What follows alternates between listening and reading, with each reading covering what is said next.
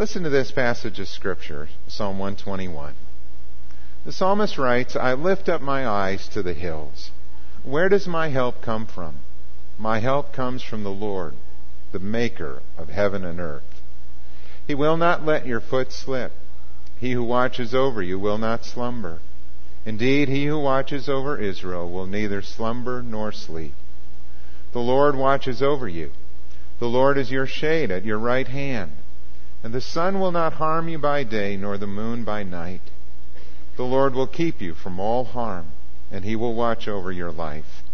The Lord will watch over your coming and going, both now and forevermore.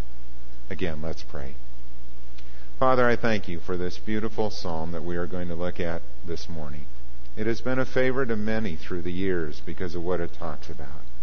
You are a God who watches over our life. You know everything about us, and you care about us. You have a plan for our life, and your will is best when we walk with you. What a joy and adventure life becomes when we follow the leading of your Holy Spirit and see you at work in us. May our hearts be in tune with that this morning as we look into your word. Teach us, show us what it is that you want us to do in response. And we pray that in Jesus' name. Amen. Psalm 121 has been called the Traveler's Psalm by many people. For example, David Livingstone, the famous missionary and explorer in Africa, would read Psalm 121 and Psalm 135 before he would head out on his journey. It was a prayer of his that God would watch over his life and his ministry. And his mother-in-law, Mrs. Moffat, wrote him that Psalm 121 was always in her mind when she prayed for him. J.S. Watson, who was a rear admiral in the United States Navy, and he's the man who succeeded Admiral Dewey as commander of the Pacific Fleet, said that my favorite chapter is the Traveler's Psalm, Psalm 121. And verses 7 and 8 mean more to me than any other. There was a man in the military who would read and pray these verses of Scripture as he carried out his work. James Boyce, a pastor, wrote that his mother would gather their family to read Psalm 121 and pray before they would set out on a trip. And she also used that psalm and prayed for her children when they came to the age where they were going to be leaving home. May God watch over you, may He protect you, and may He keep you. And there are many different individuals who have used psalms like this. It has been a favorite of missionaries, of soldiers, and of travelers of all kinds. And why is that? Why is this psalm so significant to so many people? It is because of what it says about God's constant care and protection in our life. As I was looking at it, I thought it would be very appropriate for a summer Sunday, when many of us go on trips and are traveling at this time of year too. May it be a reminder to us to pray and to look to God for His care and protection in our life. There are several things that the psalmist affirms here about God. First of all, he tells us that the Lord is my helper. He is my helper. He's our helper. But I want you to personalize that when you read that. Can you say that of you, that God is my helper, and I look to Him in that way? You'll also notice in this psalm that under the heading there it says a song of ascents. And this particular psalm is one of the ascent psalms. It's part of a collection of 15 psalms that go from Psalm 120 to 134. And these psalms may have been used in a liturgical setting in the temple. They probably were used in that way. But even more likely, most believe that they were read and sung by pilgrims who were making their way to Jerusalem for one of the three main festivals: the festival of Passover, or Pentecost, or the Day of Atonement. And as these individuals and families would make their way toward Jerusalem, they would read and sing these psalms. And since Jerusalem is located in the hill country of Judea, you are always going up to Jerusalem. That's why they are songs of ascent. As you are ascending and making your way up toward Jerusalem, you would sing these psalms of praise, reminders of who God is and the blessings that He gives to life. If you were traveling by way of the Galilee and you came down the Jordan River Valley and then came to Jericho and made your way up to Jerusalem, you would have to go up about 4,300 feet over a distance of some 10 to 12 miles. And it wasn't a steady incline up. It was more of an up, down, up, down, up, down as you made your way through the hills there. It's interesting to think about that these psalms would have been sung by Mary and Joseph when they came to Jerusalem bringing Jesus. And they would have been sung by Jesus and the disciples too when they came to Jerusalem to remember the feasts that were established for Israel. When you think about travel always involves some measure of risk. And before every trip that we go on, there can be feelings of both anxiety and anticipation. I think of the students that recently went to New York for the New York Gospel Outreach. I'm sure there was some of both for them. You know, they were excited about going to New York City. For many, it was the first time they had been there, and they were going to see some pretty cool places like Times Square or Yankee Stadium or Ground Zero, or go to Brooklyn and the Bronx and areas like that. But there were probably also some feelings of anxiety. A little bit of concern. Am I going to be safe? Am I going to get lost? New York's a big city. How's it going to be getting on and off the subway? When you fly out, maybe some concerns about flying if you've never done that before. Or maybe thoughts wondering, is there going to be another terrorist attack? We just don't know. And if the students didn't have those feelings, their parents probably had some of those anxieties as they thought about sending their kids and wanting to pray for them while they were there ministering. Well, think about travel in Jesus' day. As they made their way from one place to another, they usually walked. And when you had to walk from Galilee down to Jerusalem, it was a long ways. Muscles would ache. Feet would be sore, dusty. It was hot and dry. You'd get thirsty along the way. There weren't nice motels to stay in like we have when we travel. It was rougher than that. When you came to the area of the hill country, hills weren't safe. Hills could hide robbers and thieves. That's what the story of the Good Samaritan is about. A man traveling from Jericho being mugged by a group of thugs that left him for dead. Took what he had. That's why people traveled in large groups or companies when they made their way, because it was safer that way. There were also wild animals along the river. There were snakes in the desert. The journey was tiring and it was hard. But they also had great anticipation. They were going up to Jerusalem. This was a time to celebrate and praise God. They were going to the place where God had chosen to dwell among them as a people. And they came with anticipation of meeting God. So they took the risk and they traveled to Jerusalem. You see, the psalmist recognizes the dangers in traveling and being a pilgrim, living your life in this world. He understood that there were risks involved in that. So where did he look for strength? He said he lifted his eyes to the hills. Where did his help come from? Did it come from the hills? No, not at all. But he looked to the God who made the hills. You see, our helper is the one who made the universe. That's a comforting thought for all of us. Because when we look at life, life has risks. There are no guarantees on what might happen. Travel has risks. That's why we pray for travel mercies. Ministry has risks. When you step out in faith and you believe God is leading you to do something, there are people who are going to question that. There are people who wonder about that. There are times when you may take a step of faith and it doesn't go as you planned.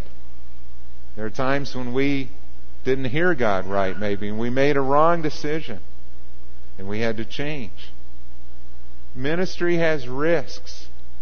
Life has risks, but we can't let that keep us from doing what God wants us to do. And I would rather live my life taking those steps of faith and failing once in a while than I would never risking anything at all. God wants us to trust Him in this life, knowing that He is our helper, and we can look to Him in our times of need. Secondly, the psalmist reminds us here that the Lord is my watchman. The Lord is my watchman. Look at verses 3 to 8. He says of the God of Israel that He will not let your foot slip, and He who watches over you will not slumber. Indeed, He who watches over Israel will neither slumber nor sleep. And then he changes it to say also, the Lord watches over you. What he is saying there is that the guardian of Israel is your guardian too. He's my guardian. He's the one who watches over us. He watches over nations. He watches over individuals. The word for watch in Hebrew is the word shamar. It's used 6 times in this passage or this psalm, and the word shamar means to keep or guard or take care of something. It could be used of a garden, keeping or tending a garden. It could be used of a flock, guarding or protecting a flock of sheep or goats. It could be used of a person who watches over a house as a watchman or a guard. And it could also be used of guarding or protecting or keeping a person. The same word is used in the book of Genesis when Cain responded to God's question, and he said about Abel, "Am I my brother's keeper? Am I my brother's watchman?" Yes, he was to look out for his brother, but Cain did not. It's also used by God when He talks about Job. And He says to Satan, He gives him permission to test Job, but He says, you must not touch his life. God had set a protection around Job. We've looked at that passage and we've talked about how Satan can do no more than God will allow in our life. That God is our protector and our keeper. And this psalm talks about how God watches over our life constantly, by day or by night. The Lord will watch over you. He's your shade at your right hand. The sun will not harm you by day, nor the moon by night. And it goes on and expresses how constant His watching is. God doesn't get weary. He doesn't fall asleep. He's never indisposed. He's never unavailable. We can come to Him any time of the day with our prayer requests, and He hears us. He's not like the gods of the nations or the pagan gods, like the story of Elijah and Baal, when the prophets of Baal were shouting, trying to get their God's attention. And Elijah kind of mocked them and said, yell louder. Maybe you need to do more. Maybe he's indisposed or away or has fallen asleep. Our God's not like that. You can come to Him at any time, and He is watching over you. How God can do that, when you think of the billions of people in this world, and you think of how vast the creation is, with trillions of stars in the universe, and God says, I know them all by name. That's an amazing thing. He knows the stars by name, and He knows your name too. Isaiah 40:26 says, lift your eyes and look to the heavens. Who created all these? He who brings out the starry host one by one and calls them each by name. Because of His great power and mighty strength, not one of them is missing. This past week, we were out one night a little bit later than normal, and when we came home on a Thursday evening here, the sky was so clear. And we looked up at the sky, and it was one of those remarkable nights when I think there were more stars that were visible that night than we had seen in a long time. It was beautiful. You could see the milkiness of the Milky Way as you looked overhead, and knowing that you're looking right through the heart of the galaxy in which we live. And you think of all those stars that are there, and God says, I made them, and I know them each. And may that be a reminder to you that I know you too. I know your name. Alexander the Great was once asked how he could sleep so soundly at night when he was surrounded by so much danger in his battles. He replied that Parmenio, his faithful guard, was watching at the entrance to his tent. He could sleep because he had someone he trusted who was watching over him. We can sleep because God is watching. The Bible says, cast all your anxiety upon Him because He cares for you. Have you learned to give God the night shift? Do you know what I mean by that? Those worries that you may carry during the day, or those things that are part of your work, have you learned to give that to God and give Him the night shift? Learn to put your worries in God's hands and you will sleep much better. Those anxieties, those vain imaginations that sometimes people have, the burdens that you carry from the day. Is there something that you would like to give Him today? And just say, God, you know my heart. I've been dealing with this. I've been anxious about it. God, I give that to you. Help me to leave that at your feet. Give me the wisdom and insight I need to know which way I should go or what I should do. Father, help me to trust you as I face this difficulty in my life. That is exactly what the psalmist did. That's what God wants us to do. To look to our helper, to look to our watchman and give him our burdens. Thirdly, this psalm reminds us that the Lord is my shelter. He is my shelter. Again in verses 3 to 8. In verse 5, the psalmist said that the Lord is your shade at your right hand, and the sun will not harm you by day, nor the moon by night. The Lord will keep you from all harm, and He will watch over your life. The Lord will watch over your coming and going, both now and forevermore. Those are tremendous promises that God has made to us. The metaphor of shade is an appropriate one for people who lived in Israel in a hot climate. Some of them lived in the desert region. In the desert, heat from the sun is a serious threat. Heat exhaustion can be life-threatening. Sunstroke. People die from overexposure to the heat in the sun. Temperatures can reach as high as 120 degrees, and when you are in that kind of situation, shade is a welcome relief. We need that too.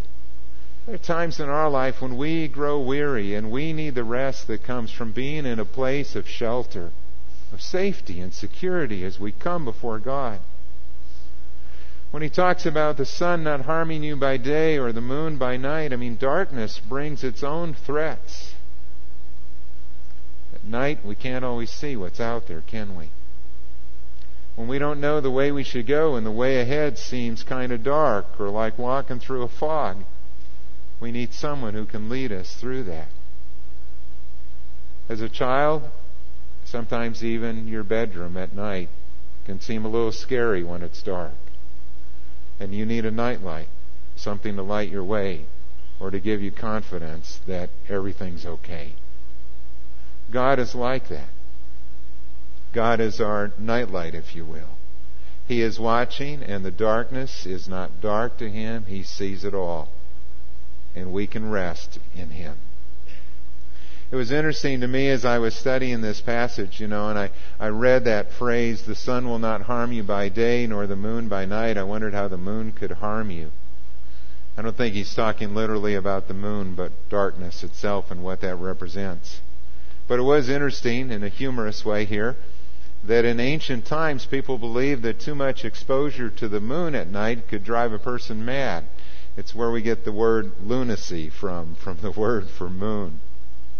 I have a feeling it was probably more a reference to if people were living a nightlife that was kind of wild and riotous, that's probably where that word came from.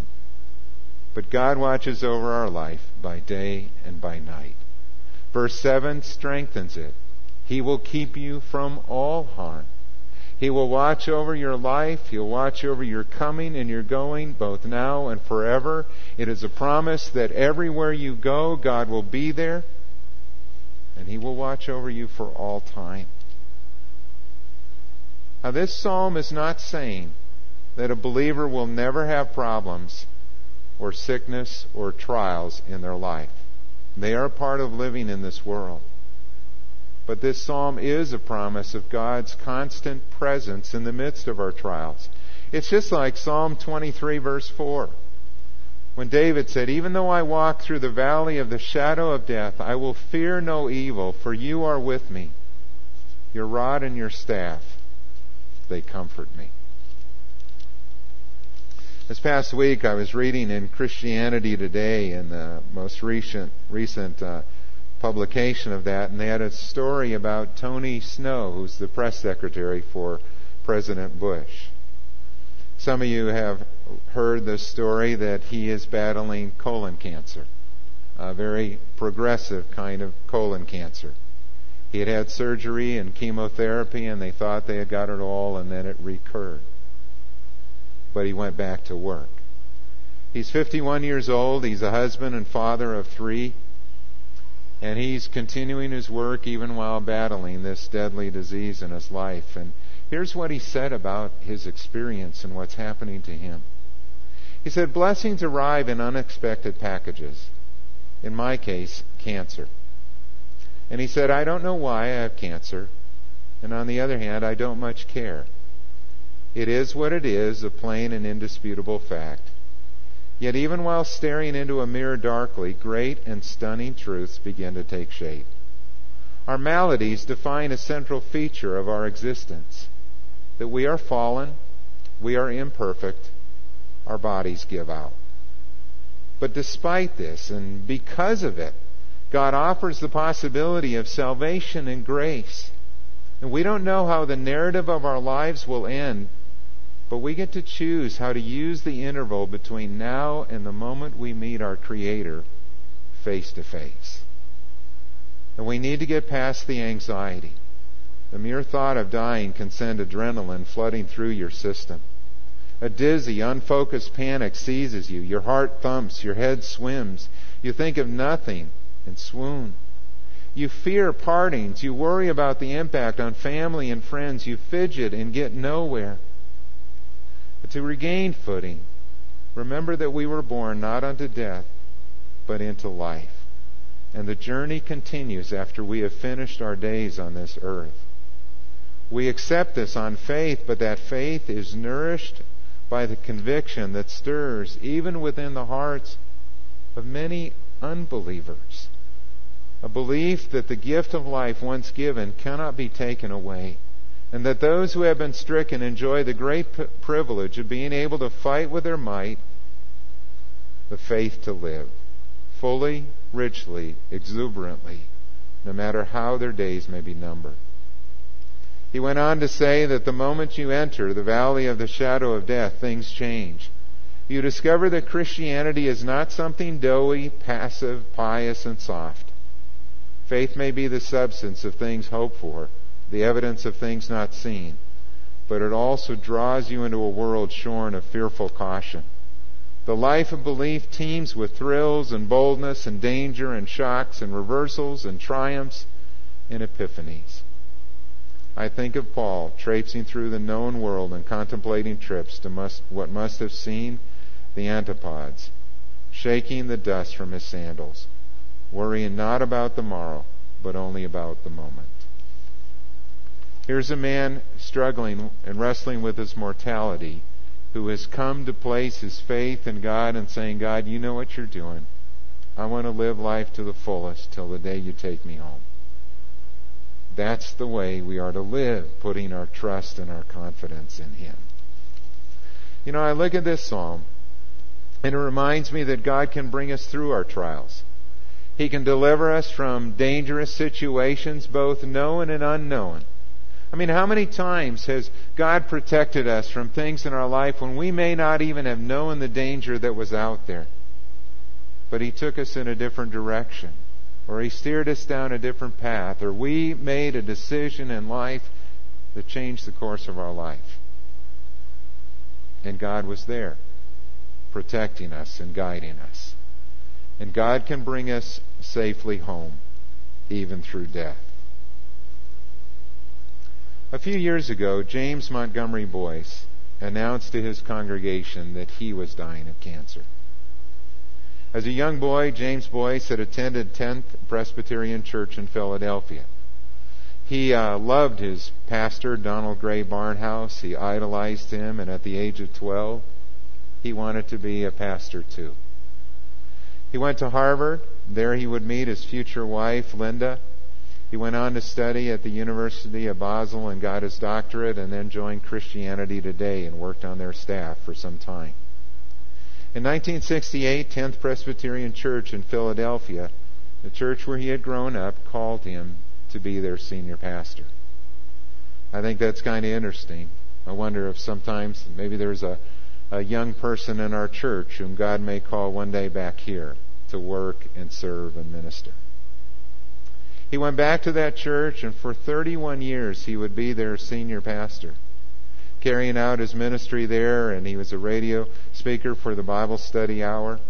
Under his leadership, the church grew. It reached out as their ministry in the inner city changed. They began to minister to internationals, HIV-positive individuals, inner-city youth, women with crisis pregnancies, and the homeless. He was involved in many different things during that time. And the church really loved him and valued his ministry. On Good Friday, 2000, 2 hours before he was to preach, Dr. Boyce learned that he had an aggressive form of liver cancer. His prognosis was not good. And Jim mounted the pulpit of 10th Presbyterian for the last time on Sunday, May 7th, 2000. He announced to his congregation that he was dying of cancer. And he said to them, "Should you pray for a miracle?" Well, you're free to do that, of course. But my general impression is that the God who is able to perform miracles, and He certainly can, is also able to keep you from getting the problem in the first place. Above all, I would say pray for the glory of God.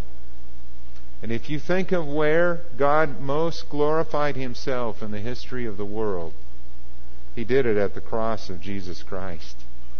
And He didn't do it by removing the cross, but He did it by taking Him through the cross. That's where God was most glorified. And that's my prayer too. On June 15th, 2000, at the age of 61, James Montgomery Boyce died peacefully in his sleep, just 8 weeks after his diagnosis. The story that I shared is not to say don't pray for healing. No, the Scripture, in fact, in the book of James instructs us to do that. It's appropriate to call for the elders to pray or to join with other believers in praying. But above all, we pray for God's will to be done, and that God would be glorified in our life, whether by life or by death, that we would honor Him. It's just like Jesus prayed prior to the cross. God, if there's some other way to do this, let this cup pass. But nevertheless, not my will, but your will be done. Eugene Peterson was so impressed by these Psalms of Ascent, these Psalms 120 to 134, that he wrote a book about them called A Long Obedience in the Same Direction. I like that title. It was subtitled Discipleship in an Instant Society. He recognized the problem of our age where we live in a world where we want things so quickly. We want a life of ease, basically, and comforts and things to be removed quite soon if we encounter a difficulty or a challenge. But life isn't always like that. In fact, he said that the Christian life is not a quiet escape to a garden where we can walk and talk uninterruptedly with the Lord. It's not a fantasy trip where we experience a carefree life as we are making our way toward heaven. No, it's a life filled with challenges all along the way. But the Christian life is going to God. And in going to God, we travel the same ground that everybody else walks on. Christians breathe the same air. They drink the same water. They shop in the same stores. They read the same newspapers. They are citizens under the same government. They pay the same prices for groceries and gasoline. They fear the same dangers. They're subject to the same pressures. They get the same distresses and are buried in the same ground. But the difference is this, that each step we take, we walk with God. Each breath we breathe is a gift from God. We are preserved by God. We know we are accompanied by God. We know we are ruled by God. And therefore, no matter what doubts we endure or what accidents we experience, the Lord will preserve us from all evil, and He will keep our life. You see, the Ascent Psalms remind us that life is a journey. It is a walk of faith, and sometimes the way is hard. But God is good. He is our helper, He is our watchman, and He is our shelter. The way is good when He is our traveling companion. Amen? Amen. Let's pray. Father, I thank You for the stories of faith of other men and women who have experienced trials in their life and have held on to You, and You have given them the grace that they needed for each and every day. Father, thank You for these promises in Your Word that You watch over us in our travels, in our work. Whether we are away from home or at home, You know it all. And that is a great blessing to us. May we live with confidence in You. May we honor You by what we say and do. May our life reflect the glory and the grace and the goodness that is You. Father, You know the needs of each individual here this morning, and I pray that whatever's on their heart as they bring those concerns to You, that they would find that You are our shelter and our confidence. In Jesus' name, amen.